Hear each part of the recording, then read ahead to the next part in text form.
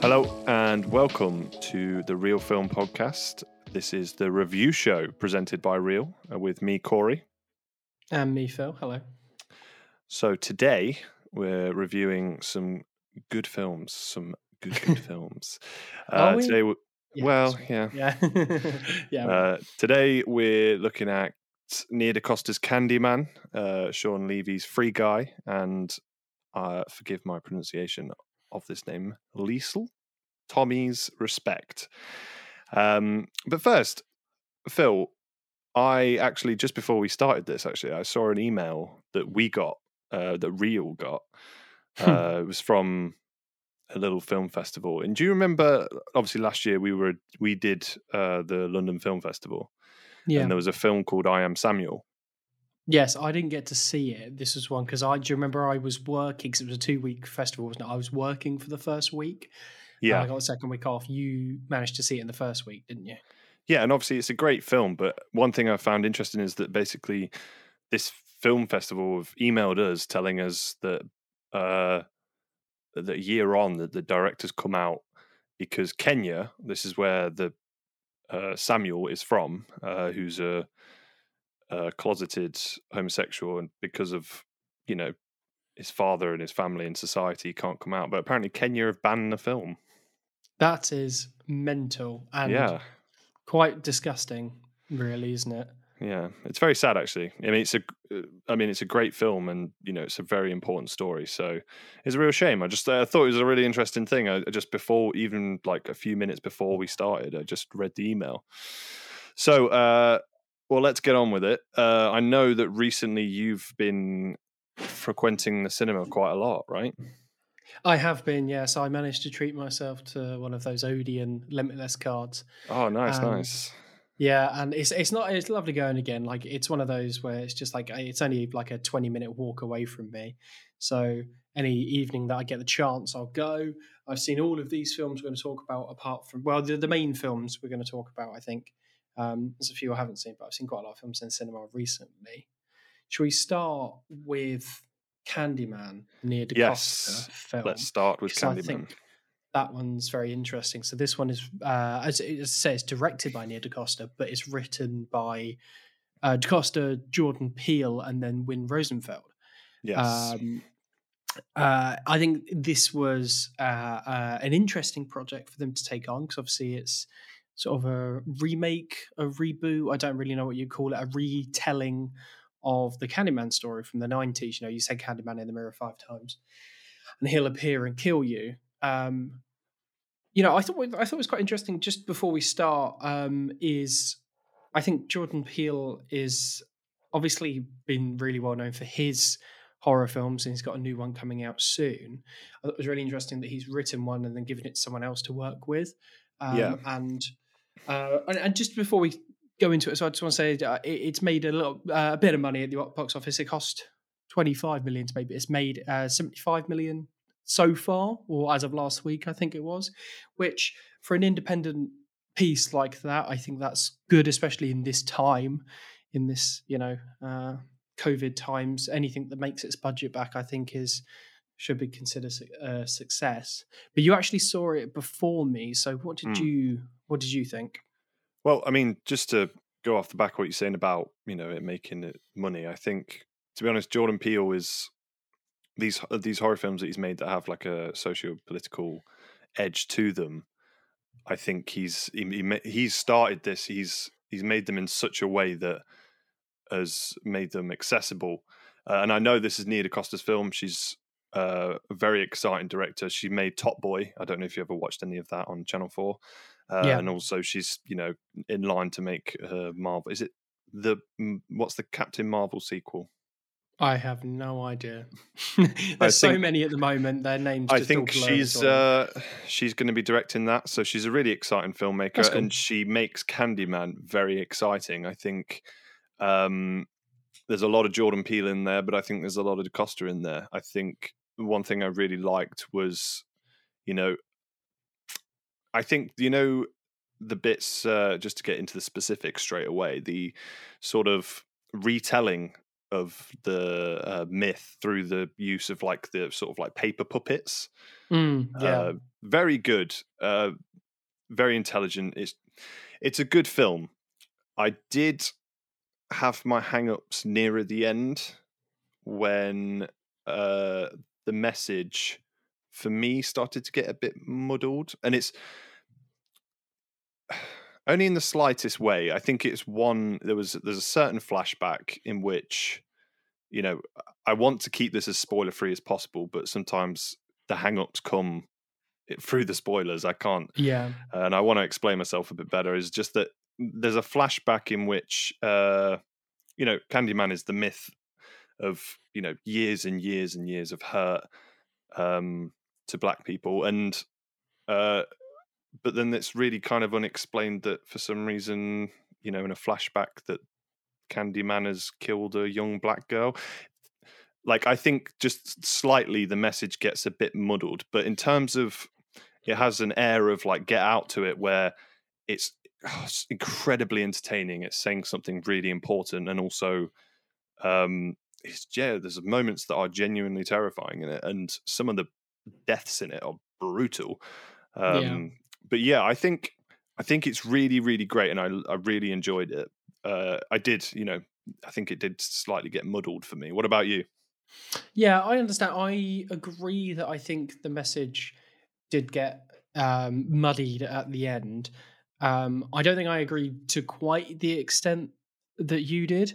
I also think that a little bit towards the end, it got, you know, it's something that Jordan Peele has got fantastic at. And I'm not saying it's the fault of Nia DaCosta's directing, because I feel like a lot of the stuff has to be in the script. But there's elements towards the end that I feel aren't as subtle as Yeah, what's led up to it, and then other Jordan Peele films. So I don't know. I feel like, yeah, I agree. I feel like the last. I don't even want to say the last act. I just think it's the last 20 minutes or so, maybe. It just sort of.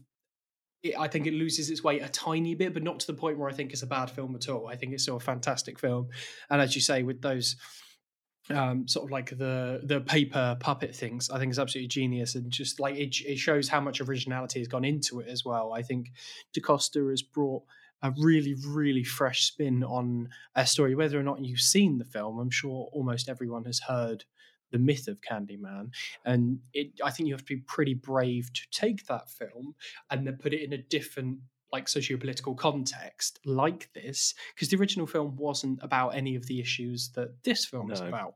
And I think doing that, you have to, it takes quite a lot of balls for one thing. I think it takes quite a lot of courage to do that, I think. But I also think you have to have a sure hand when you're doing it. You have to know what you're doing and be like, make sure that your message is strong. And I do think the message is strong. I agree that I think towards the end there are elements that sort of make it less clear exactly. But I think up until that point, I think it works really, really well. yeah, Yeah. definitely. I mean, I think DaCosta and Peele, what they do with this film is just exuding so much confidence to turn a story like this, um, make it modernized, make it, you know, terrifying as well. I mean, like I said, it's one of the best things that's come from modern horror films, is that they're able to tell an important story while sticking to the horror genre and being scary, being Yeah. terrifying. And there is a, like, I won't tell you who it is, but someone gets murdered in their apartment, and there's this fantastic, I actually thought it was, I mean, it's a little bit on the nose slightly, but there's this fantastic shot of um someone dying in an apartment, isn't there? And then it zooms out into the sort of like gentrified neighborhood, and Yeah. Yeah. Yeah. no, some of that, I think DaCosta is in full control. There's you know, and I think it is important to put respect on her name, because, you know, she's the Yeah. director, and I know this is Peele's story, but she also co-wrote it, and I know he produced it. So it's, I think you'll find a lot of people saying, "Oh, well, this is Peele's film." Like, even me, like I overhear people saying, "Oh, yeah, this is Jordan Peele's, like, you know, next film, and I loved Get Out. I can't wait to see this one." And if you love Get Out, this is, you know, right up your street. But this is, Yeah. to me, this is Nia DaCosta's film. Yeah. Um, and she's in full control. And just like I said, the film exudes such confidence as a filmmaker. And yeah, it's a really good film. But like I said, it does have those. For me, it does have those hang-ups slightly. And I agree with you. I do think the last 20 minutes or so become a little bit heavy-handed in a way as well. Yeah, but I still think it doesn't ruin anything at all. So do you want to talk about the performances then? We're talking a lot about DaCosta. Do you want to talk about the performances? Because I think they're fantastic too. Definitely, yeah. I think certainly the central performance is fantastic. Yahya Abdul Mateen II. Am I correct? There you go. Yeah, I think so. Yeah, he's got, again, this is what I mean about the film, just such confidence. He, as a leading man, has fantastic confidence. He is anchoring that film really well. Yeah, when the film gets into like the campier side of its plot, its roots coming from quite a campy horror film from the 90s, almost like B-movie style. I know that it has quite a cult following. He's still, I think the whole cast is still able to sort of just anchor it and keep within, this very mature story it's trying to tell at the same time. So I think very understated performances, I'd say. Yeah, I agree. And I mean, it's Tiona Paris, I think is her name, who plays his partner, and she's fantastic in it too. She doesn't have quite as much screen time, obviously, as he does, but I think she is fantastic on screen. And I can't remember the name of the actor who plays her brother, but he's like, I mean, just everyone in it, I think, is really, really good. Did you recognize her brother from Misfits? Did you ever watch Misfits? I didn't watch Misfits, but I saw trailers and adverts and stuff all the time, so I knew. That when I was a teenager, that was a big TV show for me, and I was just like, "Oh my god, it's him!" It's like when I watched Umbrella Academy. Yeah, and it's just one of these those faces, when you're younger and you're watching these TV shows. Yeah, it was quite nice to see him in it, and he's really good in it. Actually, he's fantastic. Yeah. He doesn't have a lot of time, but I think what he does is great. Like that whole bit of like him telling the scary story of the Candyman, I think is it is him who's telling it, isn't it? Yeah, I think he tells it. Yeah, I just had to think about it for a second.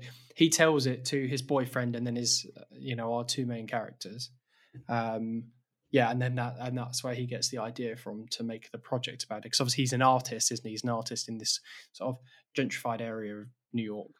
Yeah, I do think they do well with that as well. I do think a lot of films that have an artist as their central character, I don't know if it's just me. Like I have no real connection to art or artists, like painters, basically. And I do find some start to slip into sort of this like pretentious side of talking about art and stuff like that. But it never crosses that line, really. It's not. I think it balances that well enough because definitely because you have the really pretentious art critic come up and they have that conversation after he's made his sort of first piece around Candyman. Say My Name, I think he calls it. When you have that, I think it sort of like makes it like it makes the pretentiousness grounded because he's basically calling her an arsehole for the stuff she's and like when she's talking, it's not like, wow, she's being so deep about his piece of art. You're like, wow, you sound like a prick right now. And I think it just grounds it a bit. Reminds me of pretty much every character in Velvet Buzzsaw, that Netflix film a couple of years ago, which isn't an amazing film, but it certainly kind of nails that kind of satire of the art community, definitely. But so overall, Phil, what are we thinking? Out of 5, I know neither of us have actually written a review about this, that we'll hopefully get around to it one day. Out of 5, what are you thinking? I gave it a 4. It's a little bit of a generous 4, I think. So as I say, there are issues towards the end. I mean, considering that the film's only an hour and a half long, almost a third of the film isn't as strong as the rest. But I think everything that led up to it, I mean, from the get-go, I was hooked. The intro where it's like a camera laying off the back of a car, I think, going through the street, I think is clever and it gets you hooked because it's so different. I think because I feel like I've always like these two the previous two review shows we've done. I feel like I've been very critical. I sound like a very critical person, but I think in light of how much I actually enjoyed the film, it did lose me a little bit in the last 20 minutes. I would Yeah. probably agree with you there. I would give it a generous 4. Mm. It's very on the cusp of 3 and 4, but it's a very, very captivating film. Everything, the direction, the writing, and the performances are just all pitch perfect. And like you said, the last 20 minutes does start to lose you a little bit, but didn't mean I wasn't entertained. Yeah, definitely. No, I think that's fair. I think that's fair. Should we move on to our next film then? Yeah, a little bit more light-hearted this one. Sean Levy's Free Guy, starring Ryan Reynolds in a very Ryan Reynolds performance. Yeah. So, I mean, I'm actually very interested to know what you think of this because, I mean, you're more of a avid gamer than I am. So, from like a gamer's perspective, someone who enjoys games a bit more, did you kind of appreciate what this film was trying to do? Some of it, yeah. So just in case anyone doesn't know, the basic concept of this is that Ryan Reynolds plays Guy, who is a banker in a video game. He's a non-playable character, and it's basically this multiplayer video game. And he's part of a repeatable mission where players can come in and rob the bank. So that's his day is to stand there and be robbed multiple times a day. Um, Aspects of it I really liked, and then aspects of it I didn't really like as a from a gamer's perspective. I don't want to talk for all gamers out there either. There's things I really liked about it, and then there's things I felt like I mean we're getting in we'd have to get into specifics of the things I didn't feel so keen about, but there's like things towards the end feel like they're written as a story point instead of like something that genuinely happens. Do you know what I mean? Like Yeah. it just feels a little bit there was bits of it that felt like a screenwriter writing a screenplay about video games, and then there are other aspects that I think felt like this person actually plays games and knows what they're talking about. I don't think that hampers or hinders it personally. For some people it might, but I'm sort of just accustomed to that now. And you're not going to watch Free Guy to be like, oh, I really want to see a very genuine experience of what is essentially supposed to be something like GTA Online, isn't it? Yeah, That's well, something I the sort mean, of thing they're aiming for. yeah, definitely. Yeah, I mean, I'm sorry to ask as your Yeah, gamer side, but as a film, I think since Deadpool, Ryan Reynolds has established himself as a very, very good and individualistic comedic actor. So yeah, most films he's made since Deadpool have always been kind of, let's put Ryan Reynolds in this kind of arena. That's what it yeah. is. Like even the Pokemon movie was basically the Ryan Reynolds movie. And I think this movie kind of lives and dies with Ryan Reynolds. And it's, if you don't like this sort of very witty, deadpan Ryan Reynolds humor, you won't enjoy the film. Yeah. And my issue is that Free Guy to me feels like the start of people getting a bit sick of it. I Yeah. like Free Guy. I thought it was very, very funny in parts. I mean, it's very formulaic, and I think as long as you suspend your belief going in, you're going to have a great time. I just think there's only so many of these that Ryan Reynolds is going to be able to do before people start losing interest. It does just feel like Deadpool put into different scenarios. Yeah. Well, you say that. I don't think this is the one. It might be the start, but this film so far has made $327 million, which, considering it was released on Disney Plus as well as in the cinema, that is a mad amount of money. Oh, yeah, don't get me wrong. I mean, I'm not saying this is the one where everyone's going to be like, no, fuck this. I just think there was moments in this film where, like, I mean, I love Deadpool. I like Deadpool 2. I even really liked him in the Pokemon movie. Yeah. I get what you mean, though. Yeah. This very referential humor that is very funny, but in this it was more temperamental than it was consistent. Yeah, And and I think you hit the nail on the head as well about how the film lives and dies with uh, Ryan Reynolds. I think there is a string of these films. You've mentioned some of them where I think there isn't. This doesn't have much outside of it other than Ryan Reynolds. I mean, potentially, I think the only other aspects that I really enjoyed were Little Ray Howery, who plays Buddy. yeah, I thought yeah, he was really funny because I think he played up because Guy is obviously meant to be this super naive NPC who sort of comes to life, and he has to sort of pull that out with Buddy too. And I think Buddy was really funny. I think many people could have played him, but I thought he did it well. And then I thought Taika Waititi as the guy who runs the company, I thought that was really funny too. I I really like Taika Waititi when he's just dicking around as well. That's what he kind of just feels. He just feels like he's being a knob. And I think that works really well for the character. There is nothing else to the character other than like he is what 14-year-olds would think a cool guy is, yeah, you know. basically, yeah. But I thought he was funny in the role. I think a lot of people, I think the difference there is that a lot of people would have faltered in that role, and I think they would have been irritating. I think he worked it well enough to not be irritating in the wrong way, at least. Do you know what I mean? Yeah, I mean, I really like Jodie Comer as well. She's a fantastic actress. Mm. I mean, she is, yeah, yeah, yeah. Yeah, I mean, In the film, I think she's fairly forgettable in aspects, yeah, but I I think mean, a lot I of don't think that's her fault at all. I just don't I do think think she's a lot of it given. is fairly forgettable. I mean, I do, you know, the initial like punch of those jokes about like about NPCs and then like him just like walking through the street while like things are exploding. It's funny. Yeah, yeah, Um, but yeah, I think I'm a bit, yeah, like I said, I'm a bit worried that this is going to start because I really, really like Ryan Reynolds. I think he's really funny. But I just think this might be the start yeah. of the movies that make me personally get a bit sick of him. What was the? Sorry, I'm going to sidetrack completely here. What was that film that we watched at uni with Oh Ryan yeah, Reynolds in, where he voices the dog and the the cat, and they start talking to it him? was The And Voices, wasn't it? It was called The oh, Voices, and like the yeah, that cat's is a. Scottish as well. I think yeah, one of them Scottish. Yeah, Yeah, and yeah, God, yeah. That was a that very was odd film, wasn't it? yeah. I don't remember. I don't remember if it was funny or not. It was a very odd film though. I think that's I, all we said to each other. It was very odd.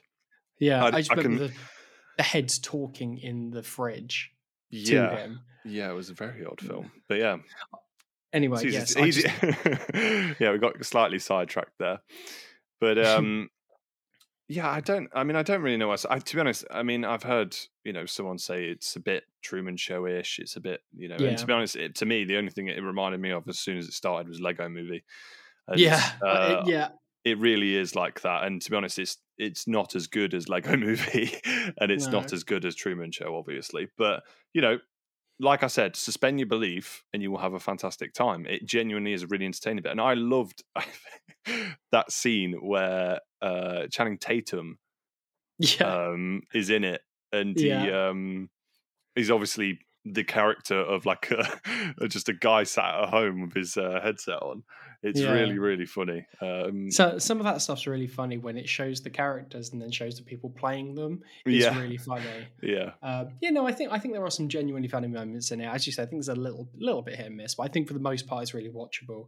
And I think when people say they want to go to the cinema to watch a film that they can switch their brains off to, yeah, I think this is one of those good films that you can switch your brain off to. You don't really need to pay attention to what's going on because there's nothing really complicated going on. I feel there's a lot of shit films out there that you could go and see instead. And I would rather something like this succeed and make a load of money because it isn't bad. It's trying something different in some aspects, very formulaic in other aspects. But I think on the whole, I think its heart's in the right place, and I think it's really good fun. oh yeah, definitely. It's comparable to something like Jumanji, isn't it? Where Yeah, definitely. Yeah, it's I think Jumanji's better, but well, yeah, me too. But they're not masterpieces. They're definitely kind of popcorn entertainment, high concept adventure. And when they're done well, there is absolutely nothing wrong with them. They're very, very enjoyable, and Free Guy is exactly like that. I would rather Absolutely. watch something like Free Guy over, any of the Fast and Furiouses, because they are infuriating. Absolutely. So what did you give Free Guy then? I think it sits very pretty at a 3-star. Yeah. I don't really see it going above that, and I think giving it a 2 stars is really harsh because I had a hell of a good time watching it. Yeah, definitely. And I think just having fun in a film does count for a lot. But why don't we move on now to the final one that we've both seen? Yeah. Which is Respect, which is the biopic of Aretha Franklin, the great Aretha Franklin, played by Jennifer Hudson, the great Jennifer Hudson. And just first of all, I mean, just straight off the bat, I mean, Jennifer Hudson is absolutely spectacular in this film. Oh my God, absolutely. This is a phenomenal performance. This is one of those, biopics tend to be a great place for the performance to be the best thing. And like, I just think sometimes you can. I don't know where I'm going with this. Sorry, I didn't mean to interrupt. Because I completely forgot the point I was going to make. No, look, I'm completely with you. They act as a really good platform for actors to prove just how good they are. And look, I'm not the biggest fan of this new trend of music biopics that started. I know they've always been around, but they've become more popular since Bohemian Rhapsody. Yeah. They usually have a really good central performance, and that's no different with Respect. Jennifer Hudson has one of the best voices in the world, and she, Aretha Franklin picked her to play her.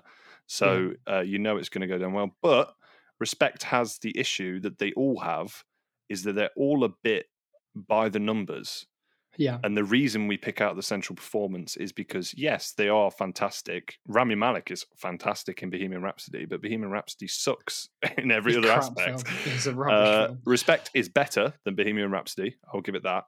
But it is still a bit by the numbers. It kind of just trundles along in the life of the person without really, without really finding, this is going to sound really pretentious, but like the essence of the story that it's trying to tell. So like Aretha Franklin is, a very, very interesting life. She was very close to Martin Luther King. She suffered an astonishing amount of abuse in her entire life. Something that the film really, really struggles to talk about, I think. It kind of, it shows you it and then doesn't show you anymore. And you're like, so how has that affected her? How is that? And it's like, you have all this like horrible stuff that's happened to her, and really all you want to talk about is just what the next hit was, what happened when she became successful. And it is a constant problem. And it is a shame. And I really like music biopics. Something like Walk the Line is a great example of a very good music biopic. Another one is I'm Not There, the half biopic, half strange Bob Dylan movie that's unique. It's great. But yeah, what about you? Sorry, I went on a bit of a that's fine. What did you actually think of it? I agree with everything you say, and I think just going back to something you said really early on about it being by the numbers as well. I think one of the issues that comes with is the fact the film's nearly 2.5 hours long, and it's like if you're watching an hour and a half or an hour and 50 film that's by the numbers, a bit like Free Guy is an hour and 50, but it is by the numbers, but you can get on with it okay because it's not overly long, whereas I think Respect is overly long because of how it's structured. I think if it were trying to, as you say, I know say it is a little bit sort of pretentious saying like getting the essence of the story, but I feel like if you're not telling something other than just relaying her story, I feel like it's difficult to sit through the entire time. So, one of my favorite biopics, it's not a music one, was First Man, the one about Neil Armstrong. Yeah, definitely. That Damien Chazelle did. It is a film about Neil Armstrong going to the moon and being the first man to step foot on the moon, but really it's about a father trying to grieve the loss of his daughter and how he copes with that. And I think that's where that succeeds so well and where Respect doesn't, whereas Respect doesn't really have anything else to say other than this is what Aretha's story was like. And there was lots of things that I didn't know about her that I learned from this. But Yeah, you've me also got too. to take Yeah. there's lots of things you've got to take with a pinch of salt because you don't know Hmm. what's fictionalized and what's not. Like you were talking about Bohemian Rhapsody a little bit. That was a lot of that was fictionalized and reorganized, which I know a lot of Queen fans had a problem with. I don't know. I haven't heard anyone say that about Respect yet, so I don't know. I'm going on good faith that the filmmakers didn't, because I mean she was still alive when they started making it, wasn't she? Yeah, as I Um, understand, she was quite involved. I mean, not to the point where she was like on set or anything like that, but she was definitely involved in production because I know that they'd been talking about making it for like over 10 years now.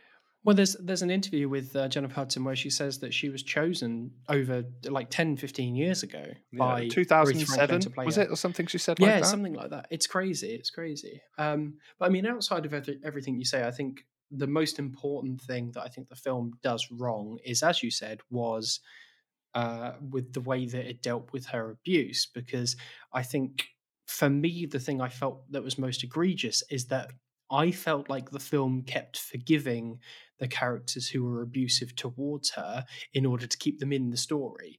Like it kind of felt like they didn't know how to keep them around if they were abusing Aretha. Do you know what I mean? Yeah, Like, yeah, especially towards the end, there was moments towards the end where it felt like Aretha was, well, not even Aretha, but the film was forgiving her father for what he did.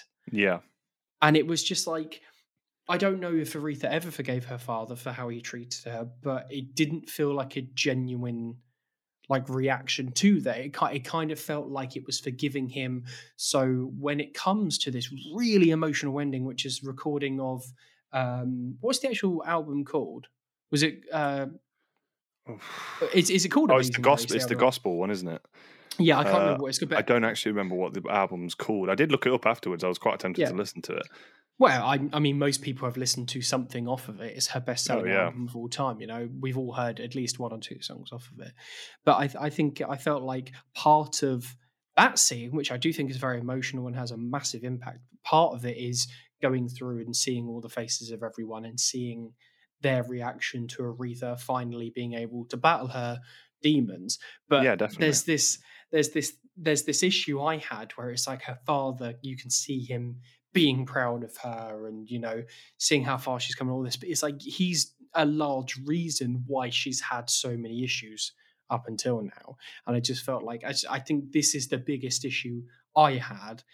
And then second to that, as you say, there was just, it didn't really feel like there was much point to the story other than we're just going to tell you Aretha's life, Yeah, which is interesting, but I feel like there was a lot more important things that should have been covered.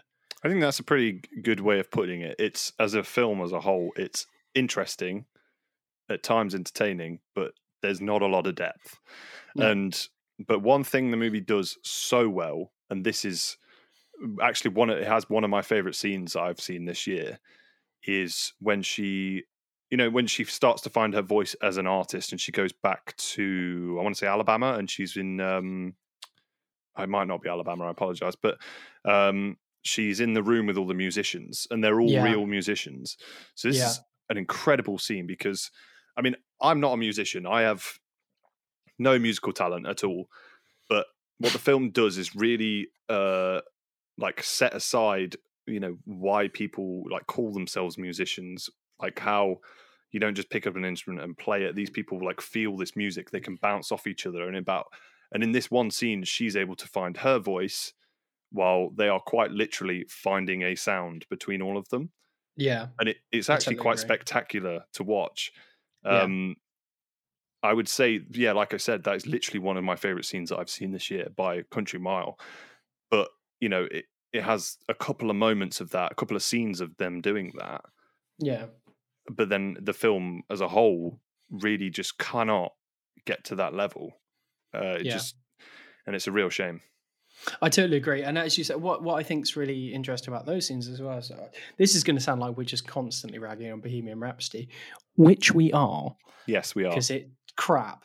But there's the moments where they're making the songs in Bohemian Rhapsody don't feel genuine. They feel scripted, whereas these moments feel so authentic. Definitely. Where they'll do a song and it just doesn't feel right, and there's just things they keep doing different things with it to make it work, and they do that multiple times throughout. I know which scene you're talking about in particular, but they do it multiple times where they're just sort of trying to find the song in the either whether or not it's a rough recording or it's just written down on a sheet or whatever. It's just, I think, those sequences are really, really engaging and really captivating. And I think, as you say, Jennifer Hudson's got this incredible voice, which just makes it work so much better. Like everything is working in those scenes so well.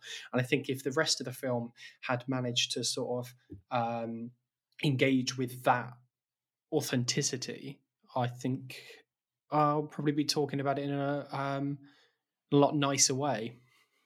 Yeah, I mean, it does sound like we're ragging on it a lot, and we are, but not as much as Bohemian Rhapsody, though. No, it's better than Bohemian Rhapsody. And I think for me, if I was going to summarize, if I was going to tell someone why to watch this, it would be for the musical scenes, the scenes of music definitely. creation, and also just for Jennifer Hudson. She is absolutely fantastic, and I think the supporting cast is great. It is mostly her show. Forest Whitaker's great.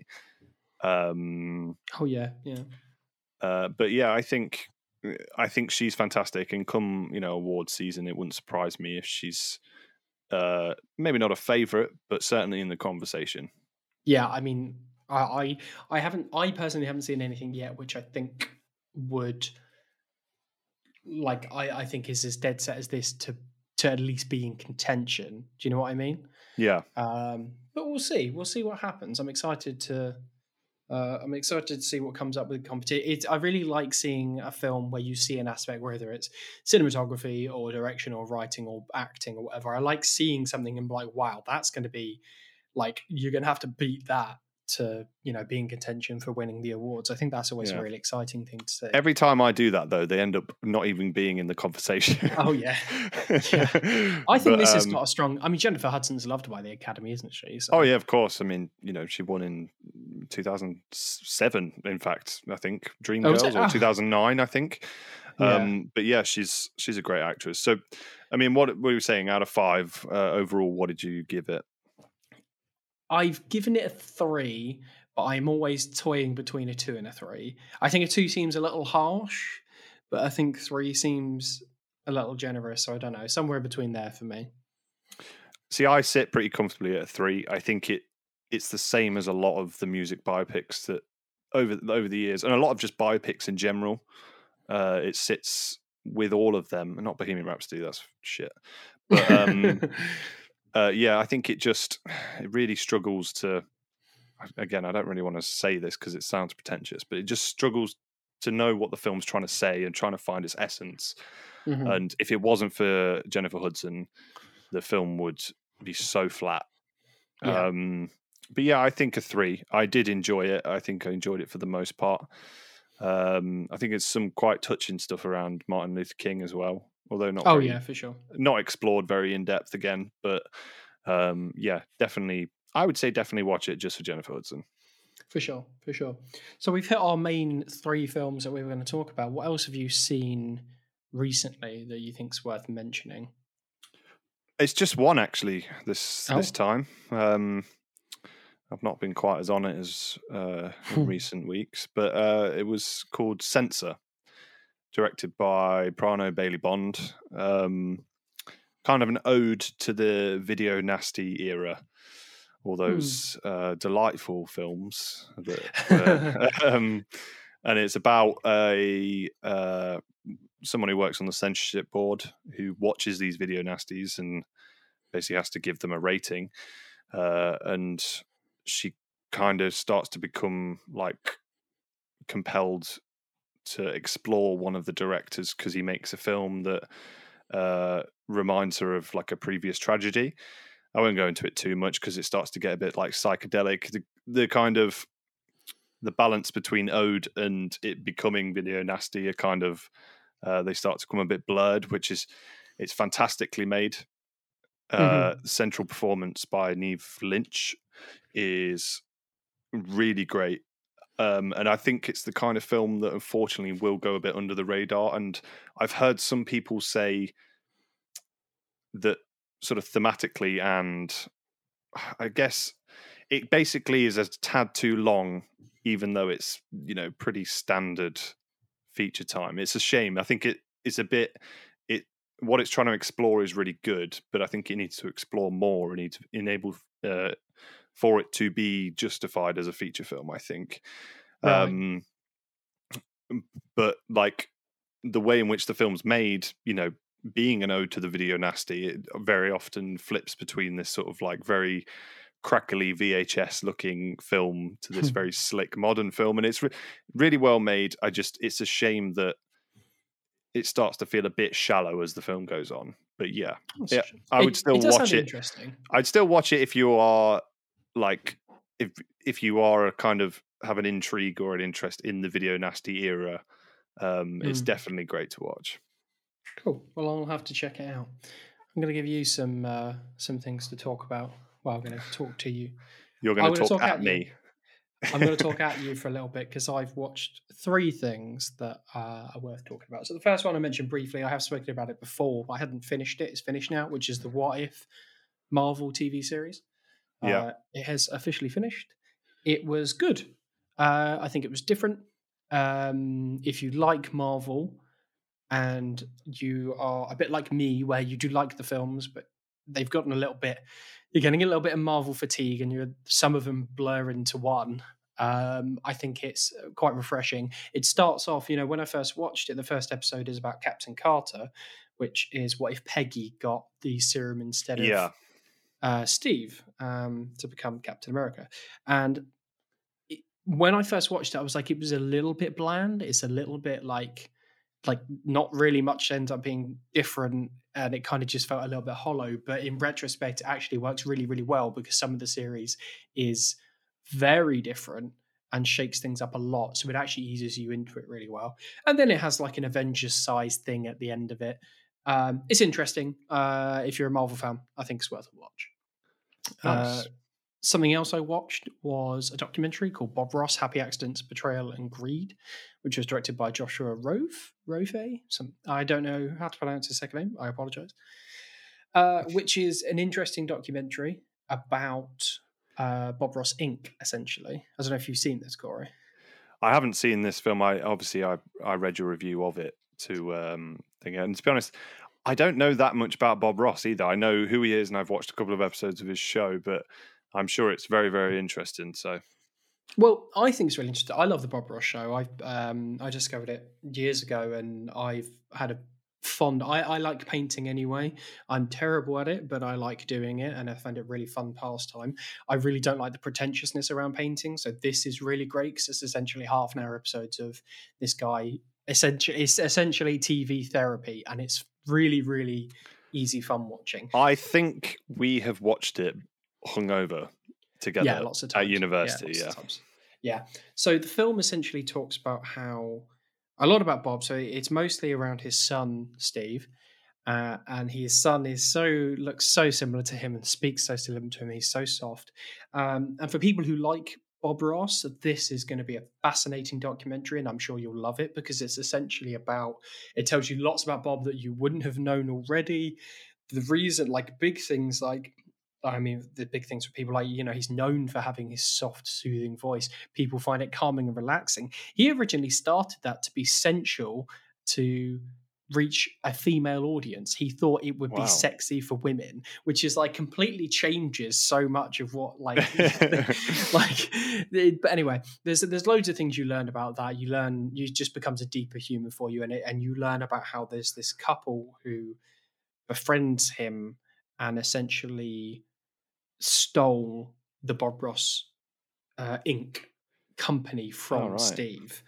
And it's a very sad story because if the film wasn't made the way it did, at the start, Steve tells you he doesn't own the rights to his own name. The BRI owned the rights to his father's name. And it's sad. The story, the actual sort of documentary loses its way a little bit towards the end because I think it kind of falters at the last hurdle where it's they've got this, now what? And then it kind of just stumbles a little bit, but Yeah. then it recovers it by showing the impact that it's had on people in a modern day. And I think that's all very interesting. I think if you like Bob Ross, it's really worth a watch. If you know nothing about Bob Ross, I think it would be an interesting way to learn something about him. And it's an interesting story. But yeah. Yeah, I've got I feel one- like. Sorry to interrupt you. I feel like a No. lot of documentaries do this, don't they? I mean, there's a balance that if you're talking about a specific thing, and like you said, people who like Bob Ross will really find this documentary really interesting. The thing I'd be more interested is if you don't like. It's not that you dislike Bob Ross, but if you, like me, don't really have an opinion either way because you don't really watch it, would I find it like interesting? Would it captivate me as someone who doesn't know Bob Ross? I think so. I think so because it kind of just shows, like, we see it now as this, relaxing man who paints for half an hour, right? Yeah. That's a lot of what it is. But it was a phenomenon back in the day. And that's where the story starts, where how he got the show and everything like that. And I think that's all very interesting. I don't think everyone will find it interesting, but I think most people will find something interesting in here. And it's relatively short. I think it's about an hour and 10 or an hour and 20. It keeps it quite tight. So I think I do think it's worth watching. I do think there is something in there for most people. You will find out something you didn't know before, and I think you'll find it interesting. And something I realized as well is because of the nature of the show was really low budget. There are photographs of Bob and stuff, but he wasn't. It was a big show, but he was a very private person, so there's not tons of photographs and videos. Yeah. So they use this sort of painting. They use paintings throughout to illustrate certain scenes and sequences and stuff of things that don't have any photographs or any videos of, which is sort of a nice, goes along a nice accompaniment to what Bob actually did paint. So, oh, cool. Maybe I'll check it out. Maybe I won't. Yeah, I think it's an easy watch. I think something that they do as well. Just one last thing before I move on to the last thing is. Somehow they managed to make the tone of the show come through in the documentary. Even in the tensest, most horrible moments, you've still got the same pace and tone of the show, which is, I think, that's a impressive achievement. I think. Yeah. Yes, I've got one last thing to talk about. I know I've gone on for a while, but I need to rant slightly. I'll try and keep it short. Cinderella 2021 Cinderella. Wow. I know we've had a million Cinderellas out there. It's directed by Kay Cannon, who you'll know from writing the Pitch Perfect films and also directed Cockblockers. So, I don't know Cockblockers. What's that? Well, Blockers. Oh, Blockers. Sorry. Okay, yeah. John Cena. Do you know what? I like that film, but carry on. Sorry. It's a good film. It's a funny film. It's a funny film. This is not. This is dreadful. It's absolutely fucking woeful. It's got Camila Cabello in her acting debut. She's not particularly bad as an actor. She's nothing good. I would never seek out a film with her in, but she's not horrendously awful. Camila Cabello is a singer. I'm sure I've heard her songs. I can't think of any off the top of my head. I know she's Havana, Una, na. You make my heart out in. That's a good song.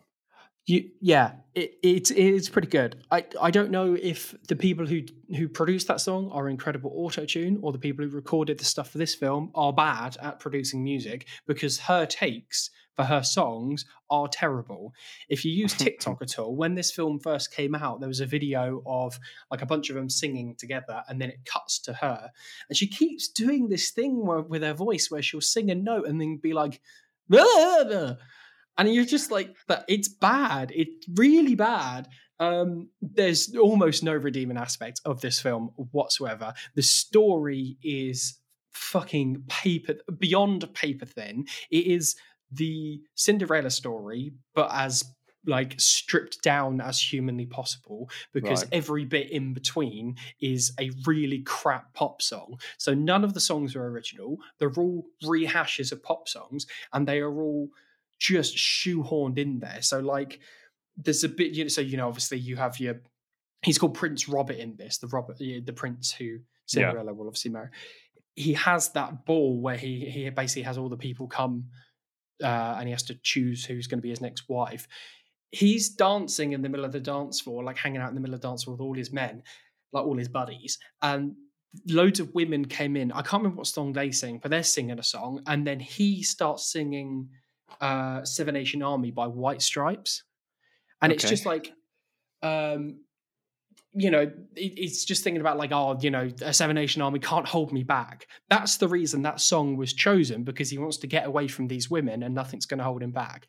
They are terribly chosen songs. Most of them are pretty poorly done. They are nothing on the actual original songs themselves. There are two aspects in this which are vaguely redeeming. One is Idina Menzel. She's a fucking gem. Her voice is incredible. And her version of the Madonna song, I can't remember which one it is, but she does a really good version of a Madonna song. That's pretty much the only good song in the whole thing. She's great in it. I love Idina Menzel. Everything else about it.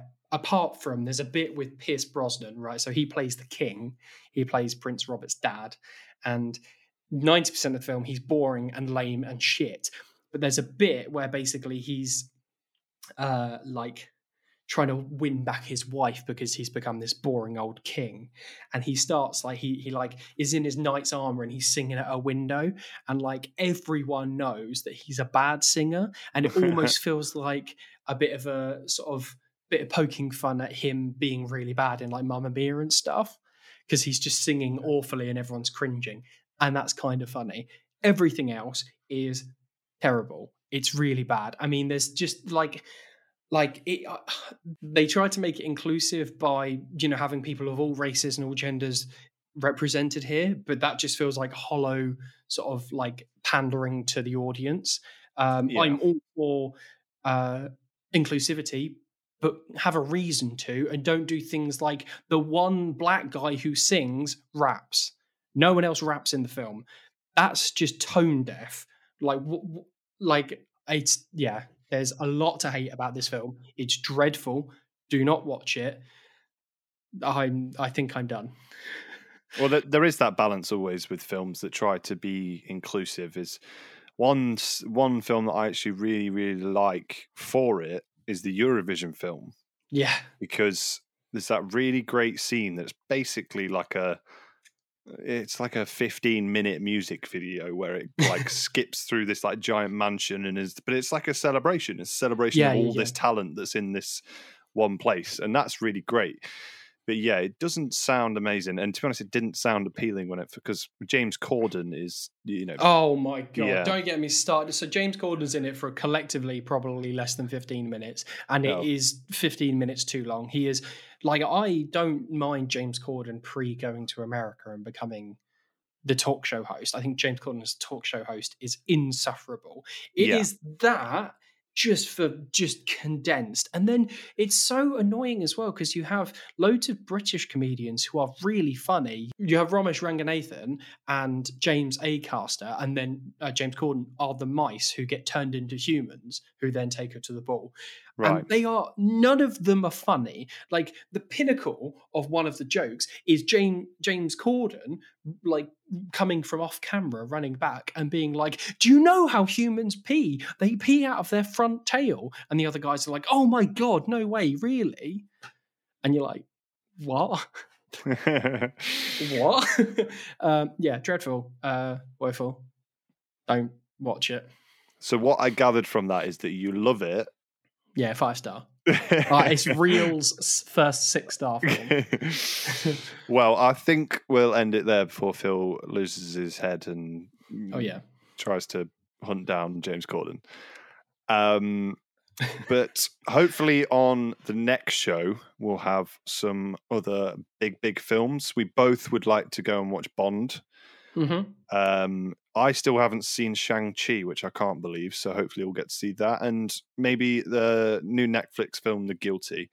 One thing before we finish, though, I know that we probably won't be on the next show because it hasn't been released, but Phil, you actually got to watch Last Night in Soho. I did, actually, yeah. We'll just quickly talk about it. I won't talk about it too much because you'll get to watch it. I got to watch it at the BFI Film Festival. Edgar Wright's newest film, starring Thomasin McKenzie, Anya Taylor-Joy, Matt Smith, among other people. The cast is just stellar. I don't want to say too much about this film. I was talking to you earlier before we start recording about I'm writing the review at the moment. It'll be hopefully out tomorrow. It's a difficult film to talk about because I feel like a lot of the enjoyment relies in the unraveling of the mystery of figuring out what's going on. So it's Thomasin McKenzie is a young girl from Cornwall who's starting fashion college in London, and she ends up in a bedsit. And when she dreams in that room, she follows Anya Taylor-Joy's Sandy as she sort of goes around 60s London. It's super interesting, I think. It's chaotic as hell. It is all over the place, mostly in a good way, not all in a good way. But I think it's unlike anything you've seen Edgar Wright do so far. It's super interesting. I think it's his strongest. It's odd saying that it's a chaotic film because I think it's his strongest direction. There's so many things in this where you're like, a lot of it gets spoiled in the advert. I don't know if you've seen an advert for it. There's a moment where Anya Taylor-Joy is dancing with Matt Smith, and as she spins around, she becomes Thomasin McKenzie, and it's things like that. There's so many moments where you're like, oh God, you're getting so good at what you do. But I think it's really, really interesting, really worth watching. I think it's going to be a really big Marmite film. I think you're going to love it or you're going to hate it. I really liked it. I think it's worth checking out. Yeah, good stuff. I mean, like I said, it's obviously because it's at the film festival, probably won't be out for a few months. So when it does come out, I'm very excited to go and watch it. Obviously, we're both big Edgar Wright fans. So we can add that to one of the shows then. But yeah, for next time, we'll hopefully both watch Bond, Shang-Chi, and maybe The Guilty, or maybe we can find something else. Well, I was going to say the new Halloween film comes out this week, so we might be able to watch that. Maybe. Also... No. Yeah, that's a good idea.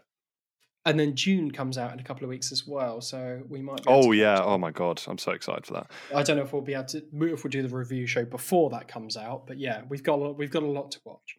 Yeah, definitely. So let us know what you think of our opinions. I know we did a lot of. I mean, if you take one thing away from this podcast, it's that we both dislike Bohemian Rhapsody, and I hate Cinderella and James Corden. Yes, Phil hates James Corden. And I mean, if you want to let us know what you think, you can find us on all the socials, Insta, Facebook, Twitter. We're at Real Reviewing. If you want to literally tweet us directly and tell us how much you fucking hate our opinion, then you can find me at CospJord. And me at Philson Wilson. Yeah, and if you want to find the podcast, you can just go to Real Reviewing, or you can go to Anchor FM, where you can find it there. Or anywhere you want to listen to a podcast, we're there, we're here, we're there, we're everywhere. We're everywhere. Thanks for listening.